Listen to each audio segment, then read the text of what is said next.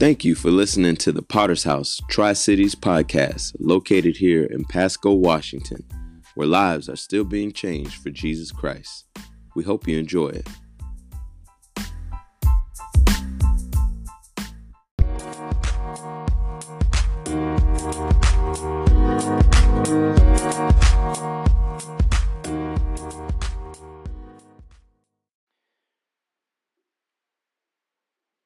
So the name of this sermon this morning is A Restoration to Worship. And so religious persecution has always been and always will be. And so some of the earliest forms of it took place in the 1600s, when the Pilgrims left England to escape it. However, not only did the Pilgrims come to America to escape religious persecution, but they also came for the same reasons that millions of others have done since then. They came to find refuge. And so America has always represented freedom. And so not only was it their desire to seek freedom from religious persecution, meant to find freedom in every sense of the word. And so the Pilgrims were early Protestant settlers who were forced to practice their beliefs in secret. England considered them to be a threat to the church and to the monarchy. The Pilgrims had a different interpretation of the Bible the state of England had. In fact, the state of England interpretations were never to be questioned or strayed from. So doing so resulted in a penalty ranging from a fine to death. Amen. Sounds like our country today. Amen. So on July 22nd, 1620, the Pilgrims boarded the ship Speedwell. They left from Holland and said their tearful goodbyes to their friends and church members whom they were leaving behind. In fact, they were leaving the majority of their church congregation behind. Even their pastor, John Robinson, was not, amen, coming with them. But the intent was to send these first few men and women to establish a colony. Then the rest of the church would be able to come over later. The Pilgrims were planning to build their settlement around the mouth of the Hudson River, near the present-day Long Island, New York. But when the Mayflower turned south, they nearly shipwrecked in some difficult shoals off the coast of Cape Cod. The Pilgrims decided not to risk another attempt, but instead explored the region around Cape Cod. They anchored in what is now known the Provincetown Harbor on November 11, 1620. So it is amazing how men and women were willing to leave their country, not only their country, but their family members, to go to a land they had never been before, so they could preserve the worship of God. And so in the book of Nehemiah, amen, Nehemiah and Ezra were men who did not only preserve the worship of God, but they brought it back to the Jews. Let's read our scripture this morning, Nehemiah 1 through, amen, 1 through 11. It says the words of Nehemiah, the son of Hekeliah. Now it happened in the month of Sheslev, in the 20th year, that I was in Susa the citadel, that Hananiah, one of the brothers, came to a certain man of Judah, amen, and asked them concerning the Jews who had escaped, who had survived exile, and concerning Jerusalem. And they said to me, the remnant there in the province who had survived the exile is in great trouble and shame. The walls, or the wall of Jerusalem is broken down, and its gates are destroyed by fire. As soon as I heard these words, I sat down and wept and mourned for days. And I continued fasting and praying before the God of heaven. And I said, O Lord God of heaven, the great and awesome God who keeps covenant and steadfast love with those who love him and keep his commandments, let your ear be attentive and your eyes open to hear the prayer of your servant that I now pray before you you day and night, for the people of Israel, your servants, confessing the sins of the people of Israel, which have sinned against you. Even I and my father's house have sinned. We have acted very corruptly against you and have not kept your commandments and the statutes and the rules that you have commanded your servant Moses. Remember the word that you commanded your servant Moses, saying, If you are faithful, I will. If you are unfaithful, I will scatter you among the peoples. But if you return to me and keep my commandments and do them, though your outcasts, amen, are in the uttermost part of heaven, from there I will gather them and bring them to the place that I have chosen to make my name dwell there. It goes on to say in verse 10, Then your servants and your people, whom you have redeemed by your great power and by your strong hand, O Lord, let your ear be attentive, amen, to the prayer of your servant and to the prayer of your servants who delight to fear your name, and give us success to your servant today, and grant his mercy in the sight of this man. Now I was a cupbearer to the king. Let's pray. God, we pray this morning, my God, that we would be a people that would return to worship, my God. Not just a people, but a nation, my God, that would return to you, Lord God, to your ways, Lord God, to, Lord God, your ordinance that you have placed before us. We thank you this morning. In Jesus' name we pray. Amen. So I want to take a look this morning at the broken down wall. And so in our scripture, the temple had been destroyed, and the walls of protection were in ruin. In our story, God is allowing the nation of Israel to come back from exile to reestablish a place of worship after they failed to keep the covenant that God had made with them. I want to compare this to the United States of America, not just to the United States of America, but to the whole world. The United States of America is a nation that's been a God-fearing nation for the longest time. We have been a nation that has kept God's standards. We have been a nation that has kept God's covenant. Our forefathers founded this nation under God. Even though this nation has been rich in its heritage of being a God-fearing nation, I'm afraid slowly but surely, just like the Jews, we have turned from our covenant with God.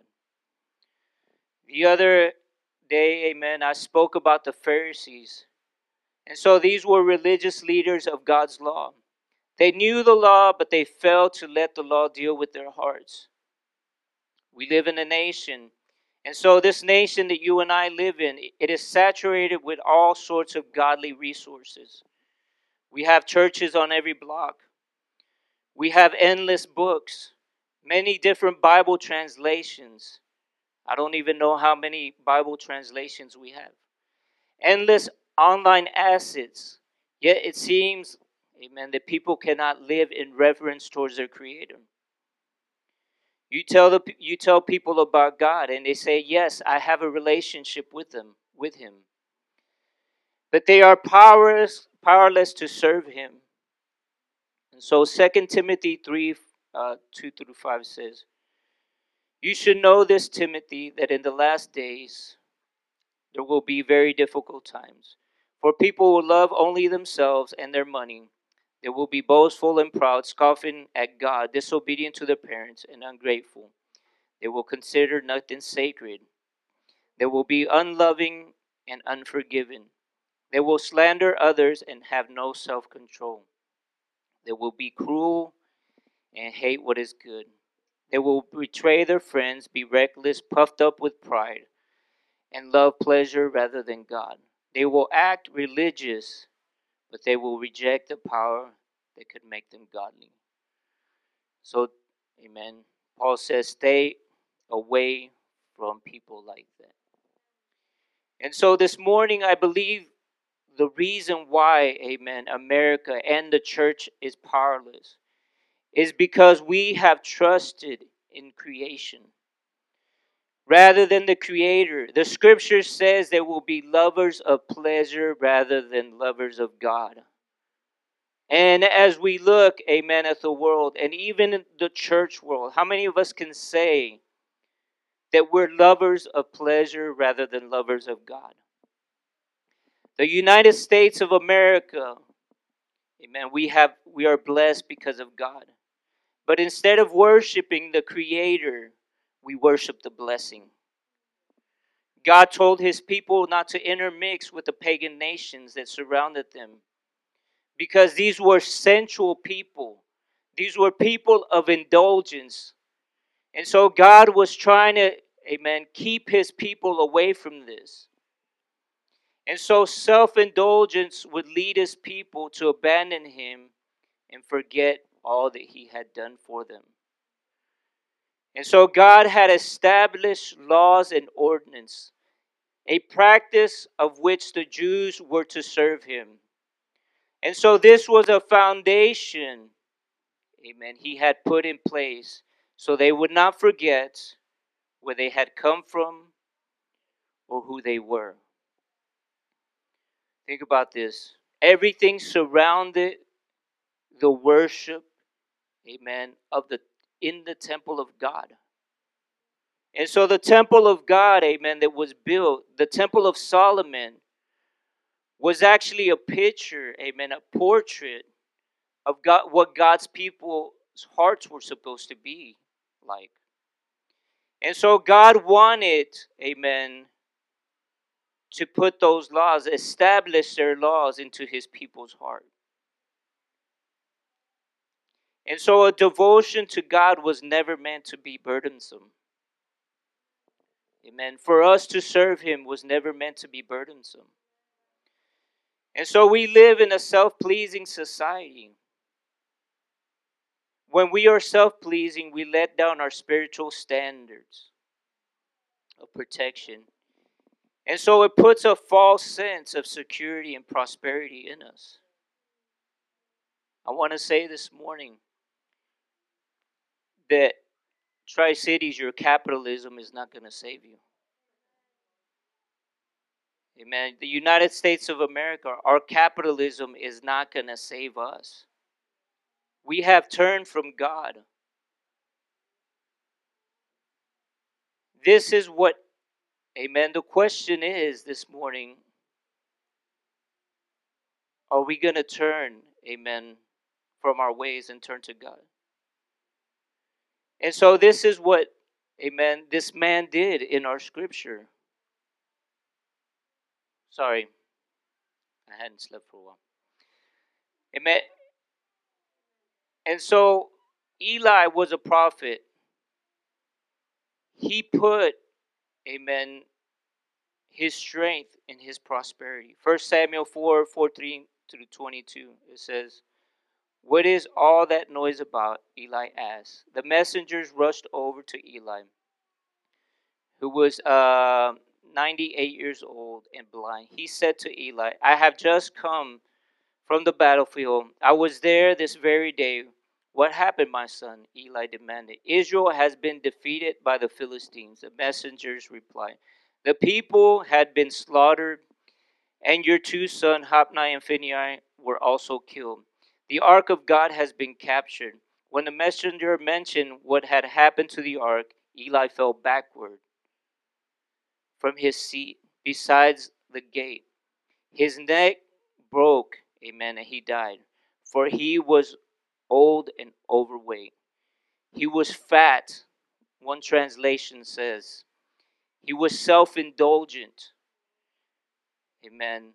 And so he had been Israel's judge for 40 years. His daughter-in-law, the wife of Peniel, was pregnant and near her time of delivery. And when she heard the ark of God had been captured, that her father-in-law and her husband were dead, she went into labor and gave birth. She died in childbirth, but before she passed away, the midwives tried to encourage her. "Do not be afraid," they said. "You have a baby boy." But she did not answer or pay attention to them. She named the child Ichabod, which means, "Where is the glory of God?" For she said, "Israel's glory is gone." She named him this because the ark of God had been captured and because her father-in-law and her husband were dead. Then she said, "The glory has departed from Israel, for the ark of God has been captured. And so Eli was a judge over Israel. You can say that he was a priest over Israel. And so this man, he became self-indulgent. He was unwilling to judge the sins of his sons, a matter over his own household.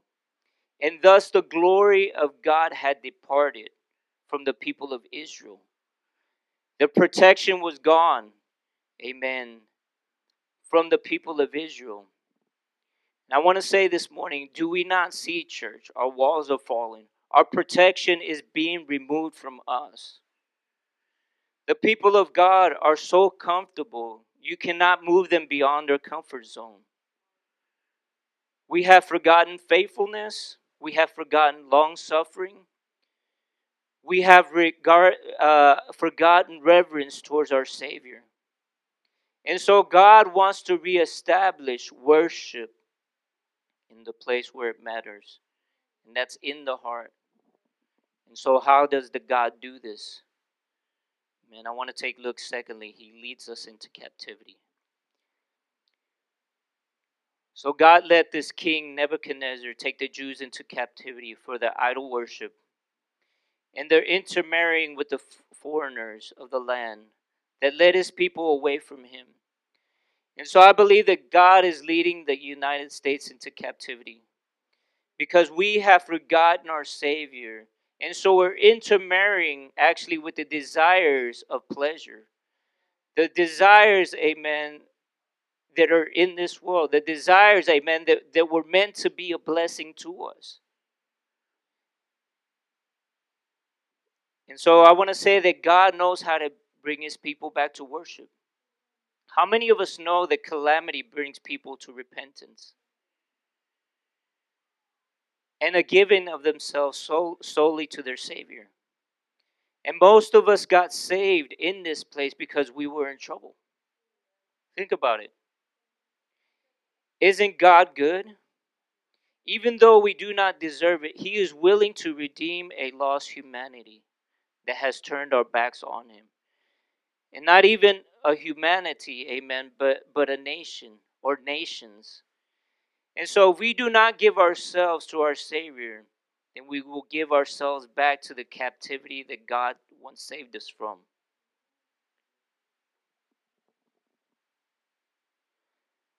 But the way to God's heart is to turn to him once again. I want to take a look lastly, is there a need for restoration? Nehemiah, he had the heart of God. As soon as Nehemiah heard the wall of Jerusalem is broken, the gates are destroyed by fire, he sat down and wept and mourned for days. And I continued fasting and praying before the God of heaven. When Nehemiah got before God, he was able to find favor for his people. Nehemiah 2:1-6 says, in the month of Nisan, in the 20th year of King Artaxerxes, when wine was before him, I took up the wine and gave it to the king. Now I had not been sad in his presence. Listen to what he says. I had not been sad in his presence. And the king said to me, why is your face sad, seeing you are not sick? This is nothing but sadness of heart. Then I was very much afraid. You did not show any emotions before the king. I said to the king, let the king live forever. Why should my face be sad? When the city, the place of my father's grave, lies in ruins, and its gates have been destroyed by fire. Then the king said to me, what are you requesting? So I prayed to the God of heaven, and I said to the king, if it pleases the king, and if your servant has found favor in your sight, then you send me to Judah, to the city of my father's grave, that I may rebuild it. And the king said to me, the queen was sitting beside him, how long will you be gone? And when will you return? So it pleased the king to send me when I had given him a time. And so Artaxerxes was the son of Xerxes. Xerxes was the husband of Esther. If you remember the story, Esther goes before him. And so you did not just go before the king. You could get executed. Amen. So that's why Esther was so afraid to go before the king. You just did not enter his presence. But think about this. The king says, amen, to Nehemiah, what's troubling you? And the scripture says that his face, amen, was not sad before him. This goes to show that Nehemiah got favor before the king to restore his people. So in 445 BC, the Persian king Artaxerxes sent Nehemiah, an Israelite who was a trusted official, to help rebuild the wall of Jerusalem. And so with the third wave of returning Jew exiles, he was able to do this.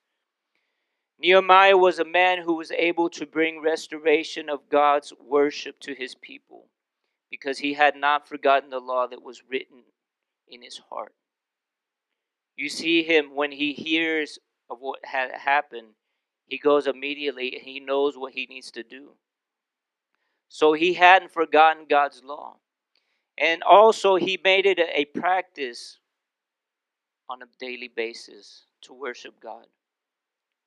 If we are, amen, to bring restoration to the world and a nation that has fallen, then we're going to have to be a holy people set apart for God's use.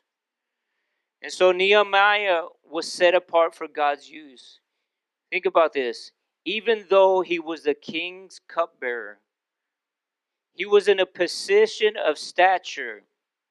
He was in a position of comfort. He was in a position, amen, of influence also. He did not give himself to the culture that he was around. So he was able, amen, to be an influence upon the king, to be used for God's purpose in restoring worship to his people. I want to say this morning that we are called to restore true worship to the land before the Savior comes back, amen, for us. This is our task, church. Amen. And it must be done. We must be ready. Amen. Because I'm telling you, our Savior's coming back. We see the world around us. We talk to people. And they're not willing, amen, to give themselves to God. I'm willing, amen, to give myself to God. It's hard sometimes. But it must be done. Amen. And I believe God is going to bring, amen, salvation before the return of his Son Jesus, an outpouring of his Spirit. Can I have every head bowed and every eye closed?